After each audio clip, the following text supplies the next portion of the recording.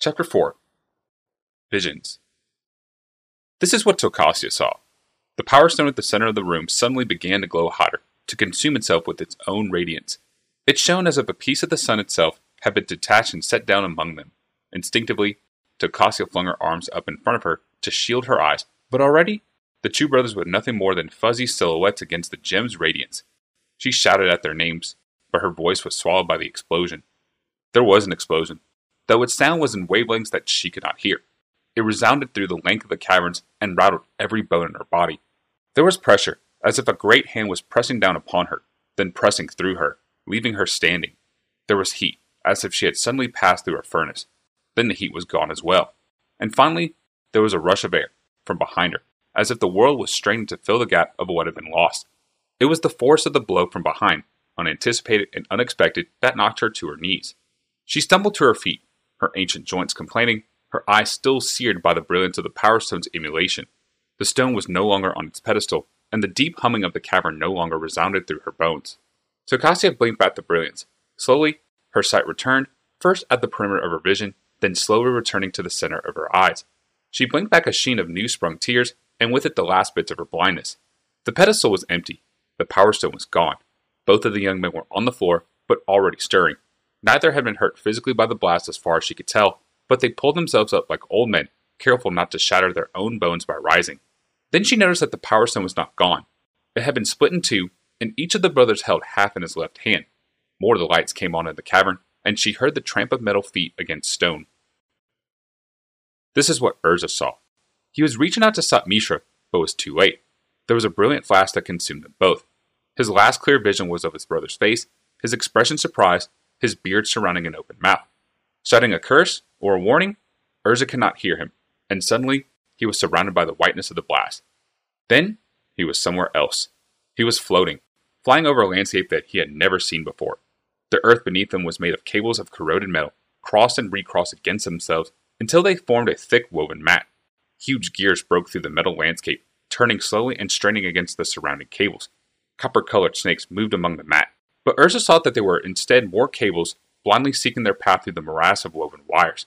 There were other great circular plates, gears turned sideways, as thick as Urza was tall, and coated with a thick patina of corrosion. Urza noticed that the entire landscape was undulating slightly, like a living thing from the motion of cogs and wheels beneath. Hills formed around him, moving slowly, pushing the corroded gears relentlessly to his right. In that direction, west, he thought. Though in a shifting world, it was difficult to be sure. There was a reddish glow. Urza landed on one of the gears, and it carried him along as it moved. The mat of copper-colored cables snaked around him, but did not touch him. The landscape seemed to boil with metal snakes.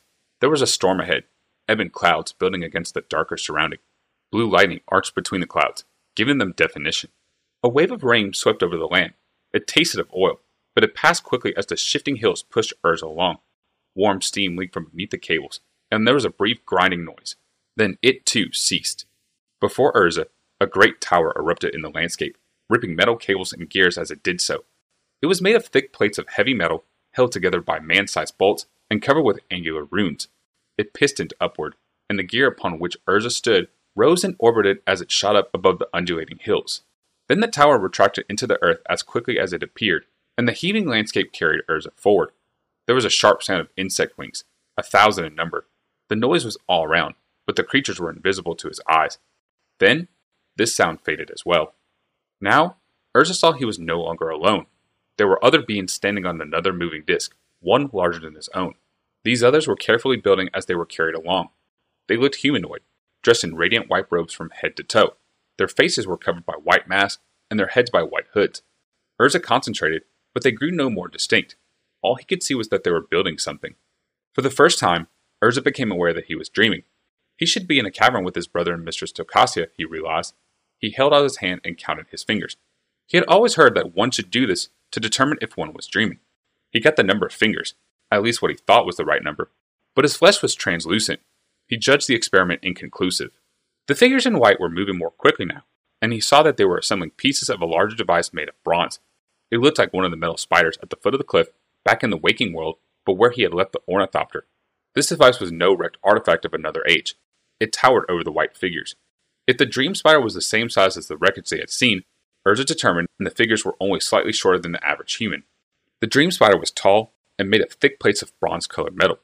Blue-white lightning sparked at the device's joints, and it was held together by bolts as thick as Urza's forearm. The device had no head, but from the center of its back rose a large prominence topped by a cylinder. Urza thought of the catapults back in his own world and recognized the cylinder as a weapon.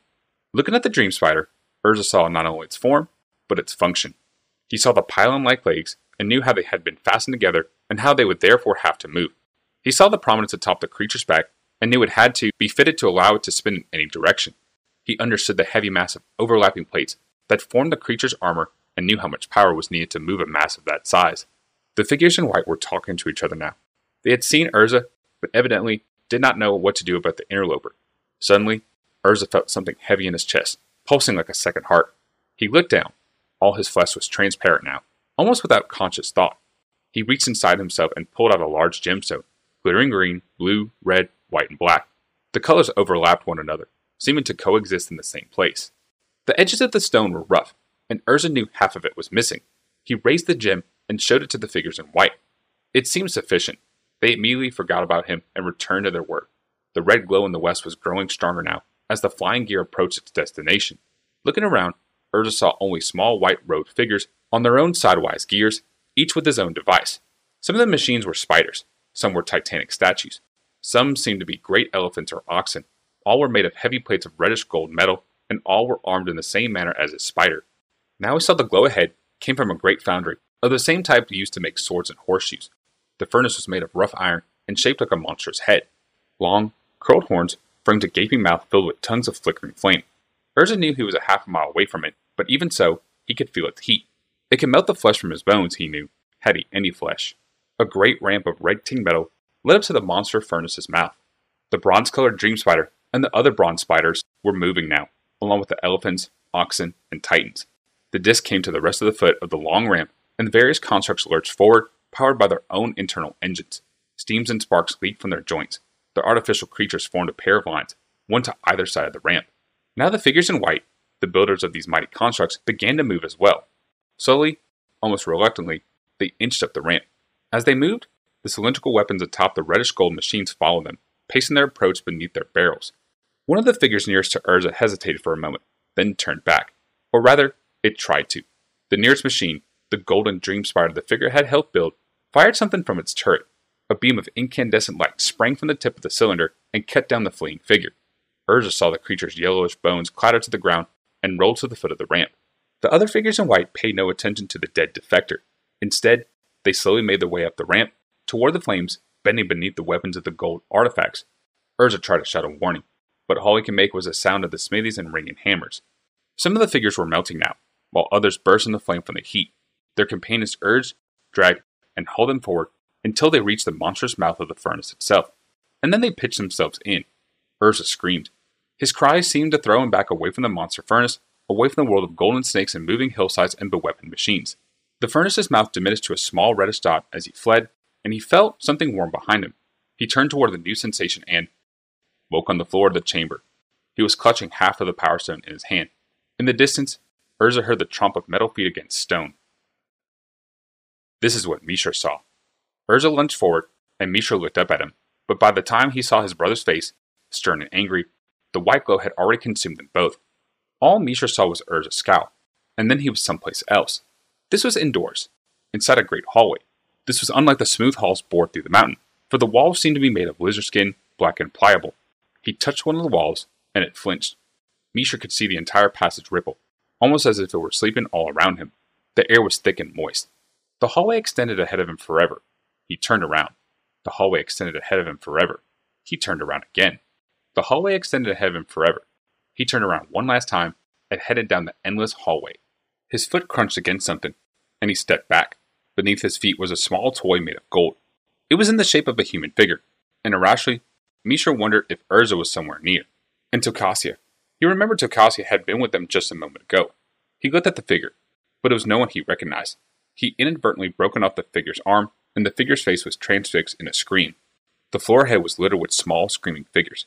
Some were humans, but there were elves and orcs, minotaurs and dwarves among them. He tried to move through them without stepping on them, but there were too many. Then he realized that even those figures that he was not stepping on wore screaming visages as well. Reassured that he was doing no additional damage, and the figurines were probably not alive, he pressed on, scattering the toys in his wake. Now there were alcoves on either side of him, each set with a dark mirror against the back. Misha stopped at the first one and saw a human form. No, a humanoid form. Naked. It seemed to twist as he looked at it, turning first into one race, then another, then a third. It was a statue, shaped from one dark stone, yet fluid. It reached the end of the series of transformations and began the sequence again. Misha passed to the second mirror and saw another figure. This one was wearing armor, or what seemed to be armor. As it shifted from one form to another, Misha realized the armor was part of the statue as well, perhaps even part of the creature that the statue represented. Misha felt a wave of excitement. Suddenly, he knew what the machines back in the cavern were about. They could transform shapes of flesh and stone into other things. They could improve themselves. They could build things. He rushed to the next mirror, ignoring the golden toys at his feet. This was another shape-changing statue, but it had more armor than the one he had seen previously. It had horns too, splaying across the top of its head like an antelope's, not outward like those of a minotaur. It changed shape more slowly, and Misha saw that the image's flesh had grown leathery, resembling the walls around him. Dark bones jutted from its flesh, and into the open air like dark spires of power. Misha passed to the next mirror.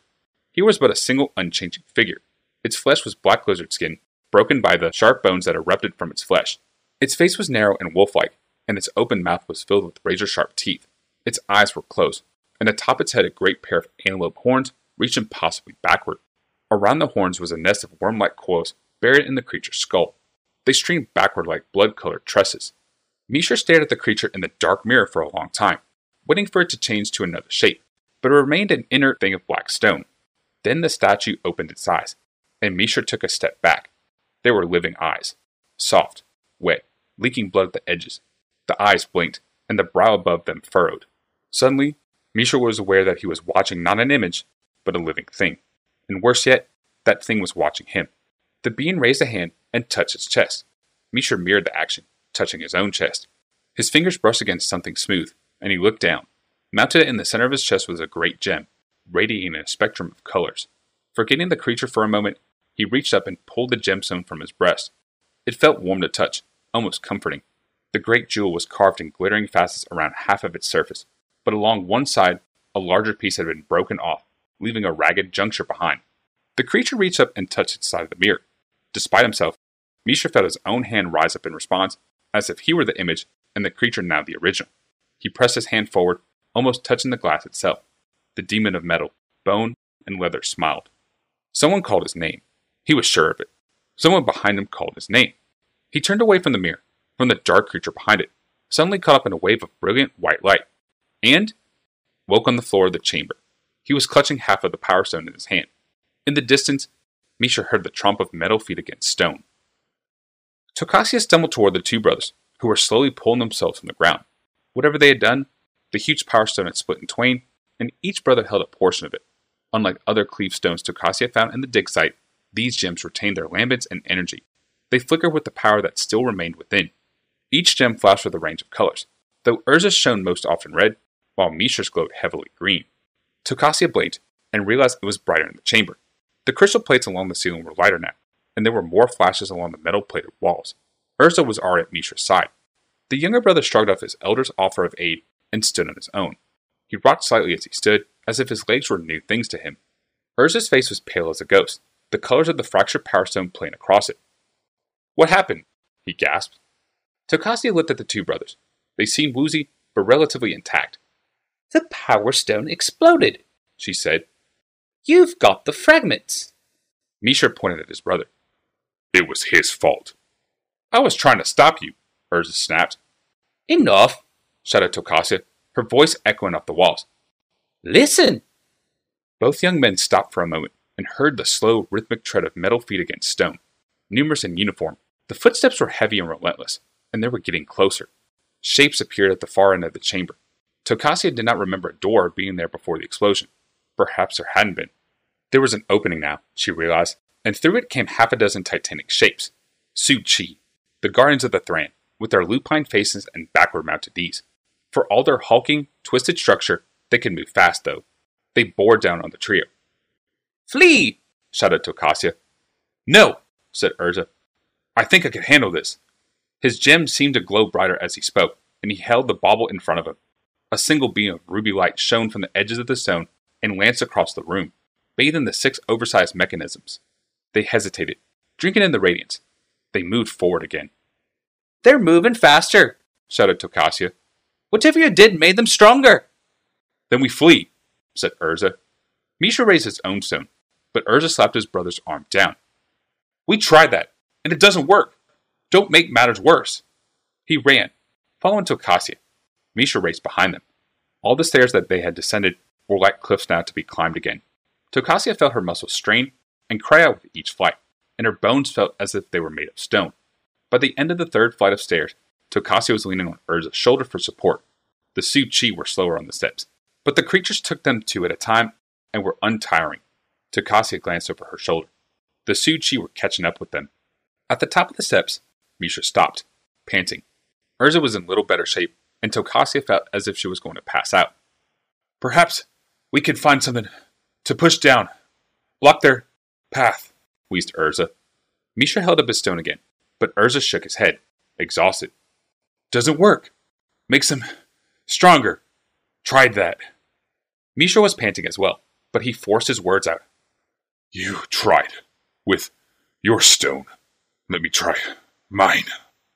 Urza let out a shout, but the younger brother was faster. He raised the stone before him, and its rays arched down the steps. The light from this gem did not pass through the air in straight lines, rather it bent in arching curves tinged with a greenish glow. The light struck the lead Su-Chi in mid-stride as it were climbing a step. The artifact, vigorous and healthy a moment before, now sagged noticeably, as if the vitality had been suddenly leached from it. It bent forward. The creature behind it was taken by surprise and slipped backward, taking 2 more with it as it fell. The 3 collapsed in a pile on the landing, and only 2 of the figures rose again. "Didn't stop them," gasped Urza. "Told you." "Slow them down," snapped Misha. "Fight later," said Tokasia, clutching the front of her robes. "Run now." Tokasia's chest felt as if it were on fire as they fled back down the corridors. Since there were no side passages, there was little chance of getting lost or of hiding. The crystalline plates along the ceiling were all illuminated, casting odd shadows as the explorers ran. Perhaps it was part of the guarding system for the Thran themselves, thought the old scholar. When someone entered and used the machines, the lights came on, and the Su-Chi were roused from their slumber. In the alcoves they passed, Tokasia glimpsed other Thran artifacts. The machines struggled to mobilize themselves as well, but the passage of time was too great for them. A metal arm rose in mute protest as Urza, Misha, and Tokasia passed. A lupine head of dark blue metal spun toward them and hissed. At one point, the lower torso of a Su-Chi, backward knees and all, lurched from behind its alcove, bereft of an upper body. Urza pushed Tokasia behind him, but Misha brought his stone up. A jade-green lance of power arched forward, and the remains of the creature exploded, the legs falling in different directions. They ran past the metal corpse. In the back of her mind, Tokasia discovered a moment of regret. They had not the time to examine the creature more thoroughly.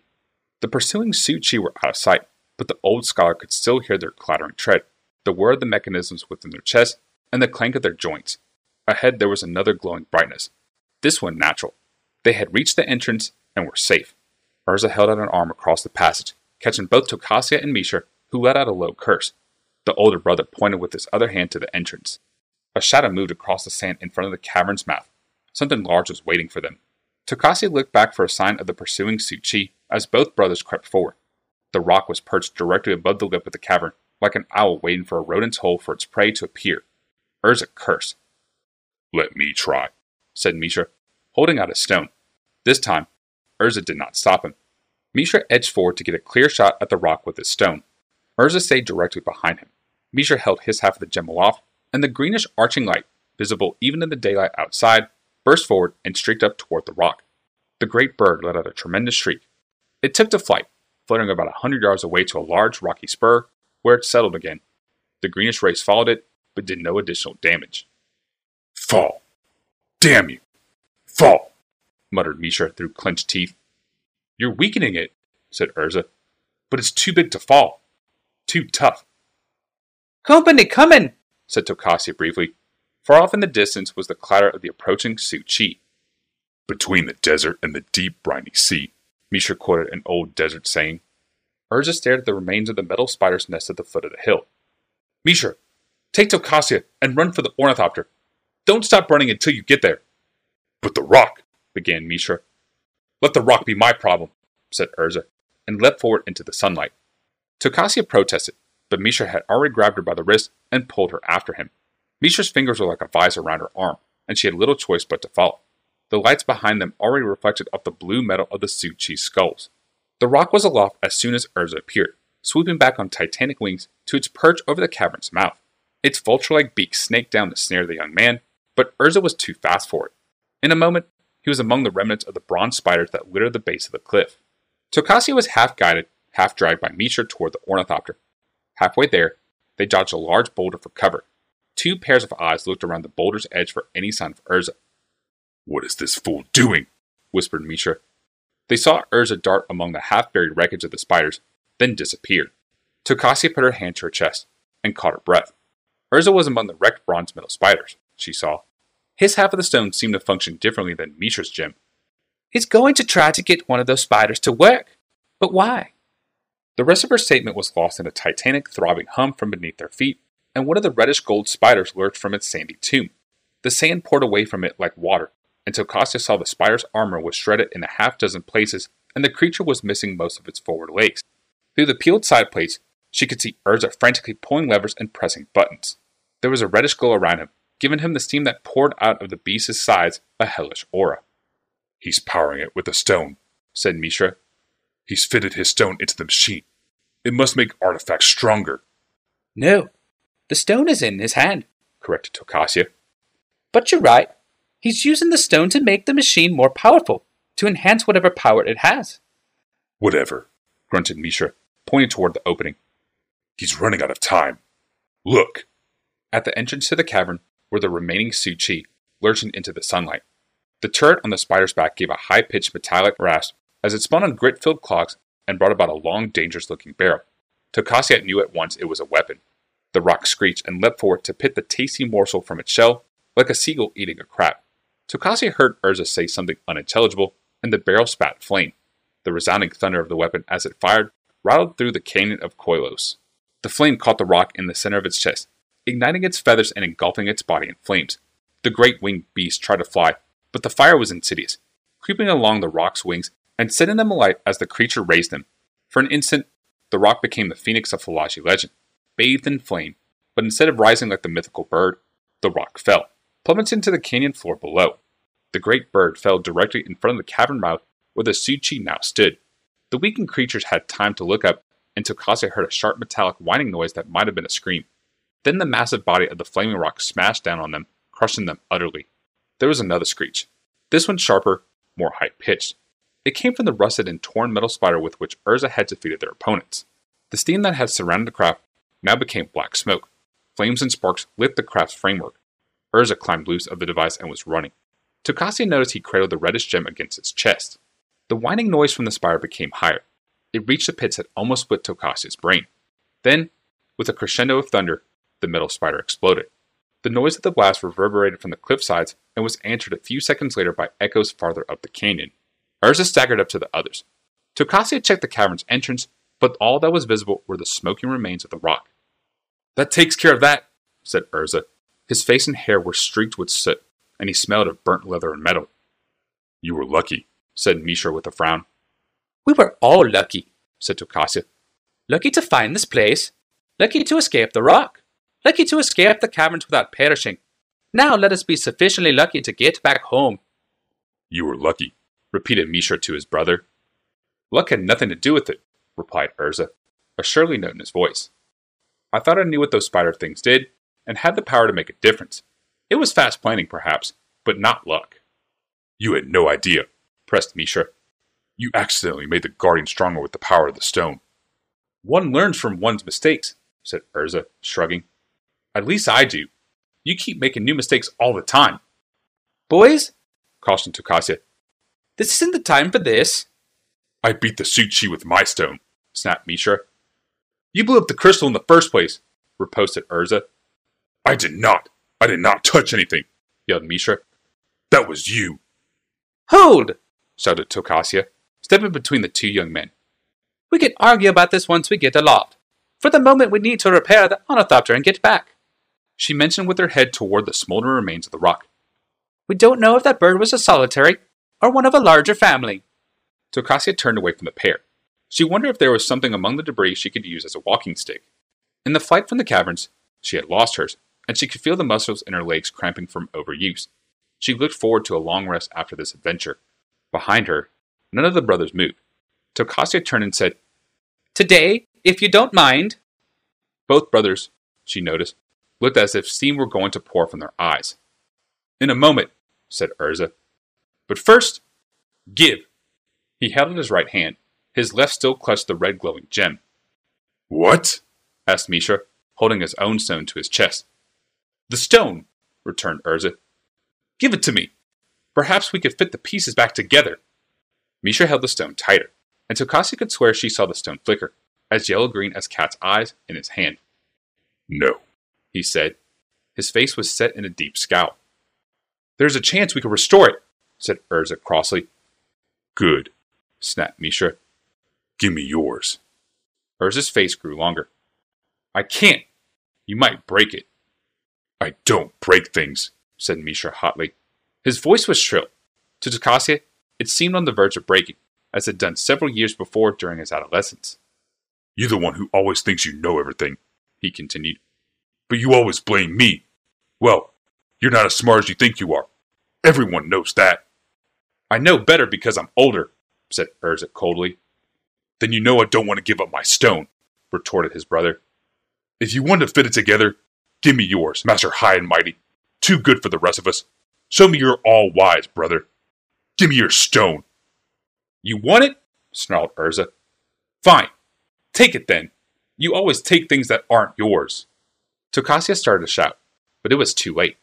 Urza's hand lashed out, the stone still gripped tightly in his fist. Mishra stepped forward, directly into Urza's punch. The gem connected with the younger brother's forehead, and he went down in a heap. Urza leapt forward, kneeling over the fallen form of his brother. "I'm sorry, Mishra. I didn't mean to hit you." Mishra had already pushed himself up on his elbows and was trying to back away. "Get away from me!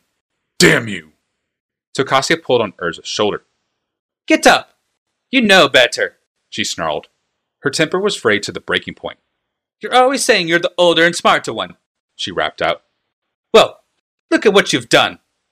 Urza started to speak, then looked at his brother. The gem had cut Mishra's face, and crimson blood already welled in the wound at his temple. Urza looked at Tokasia again.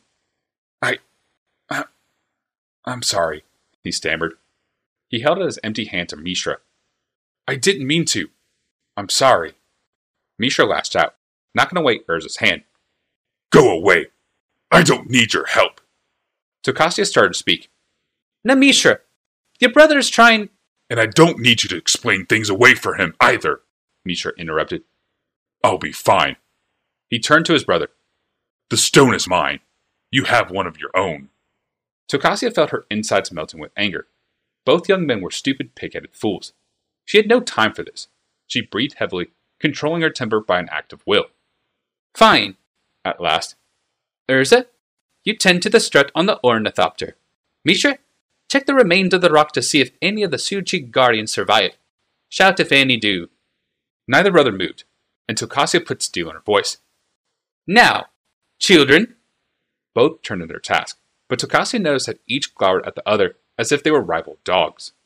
The trip back to Tokasia's camp was made in moody silence, and they flew into the night to avoid having to camp again.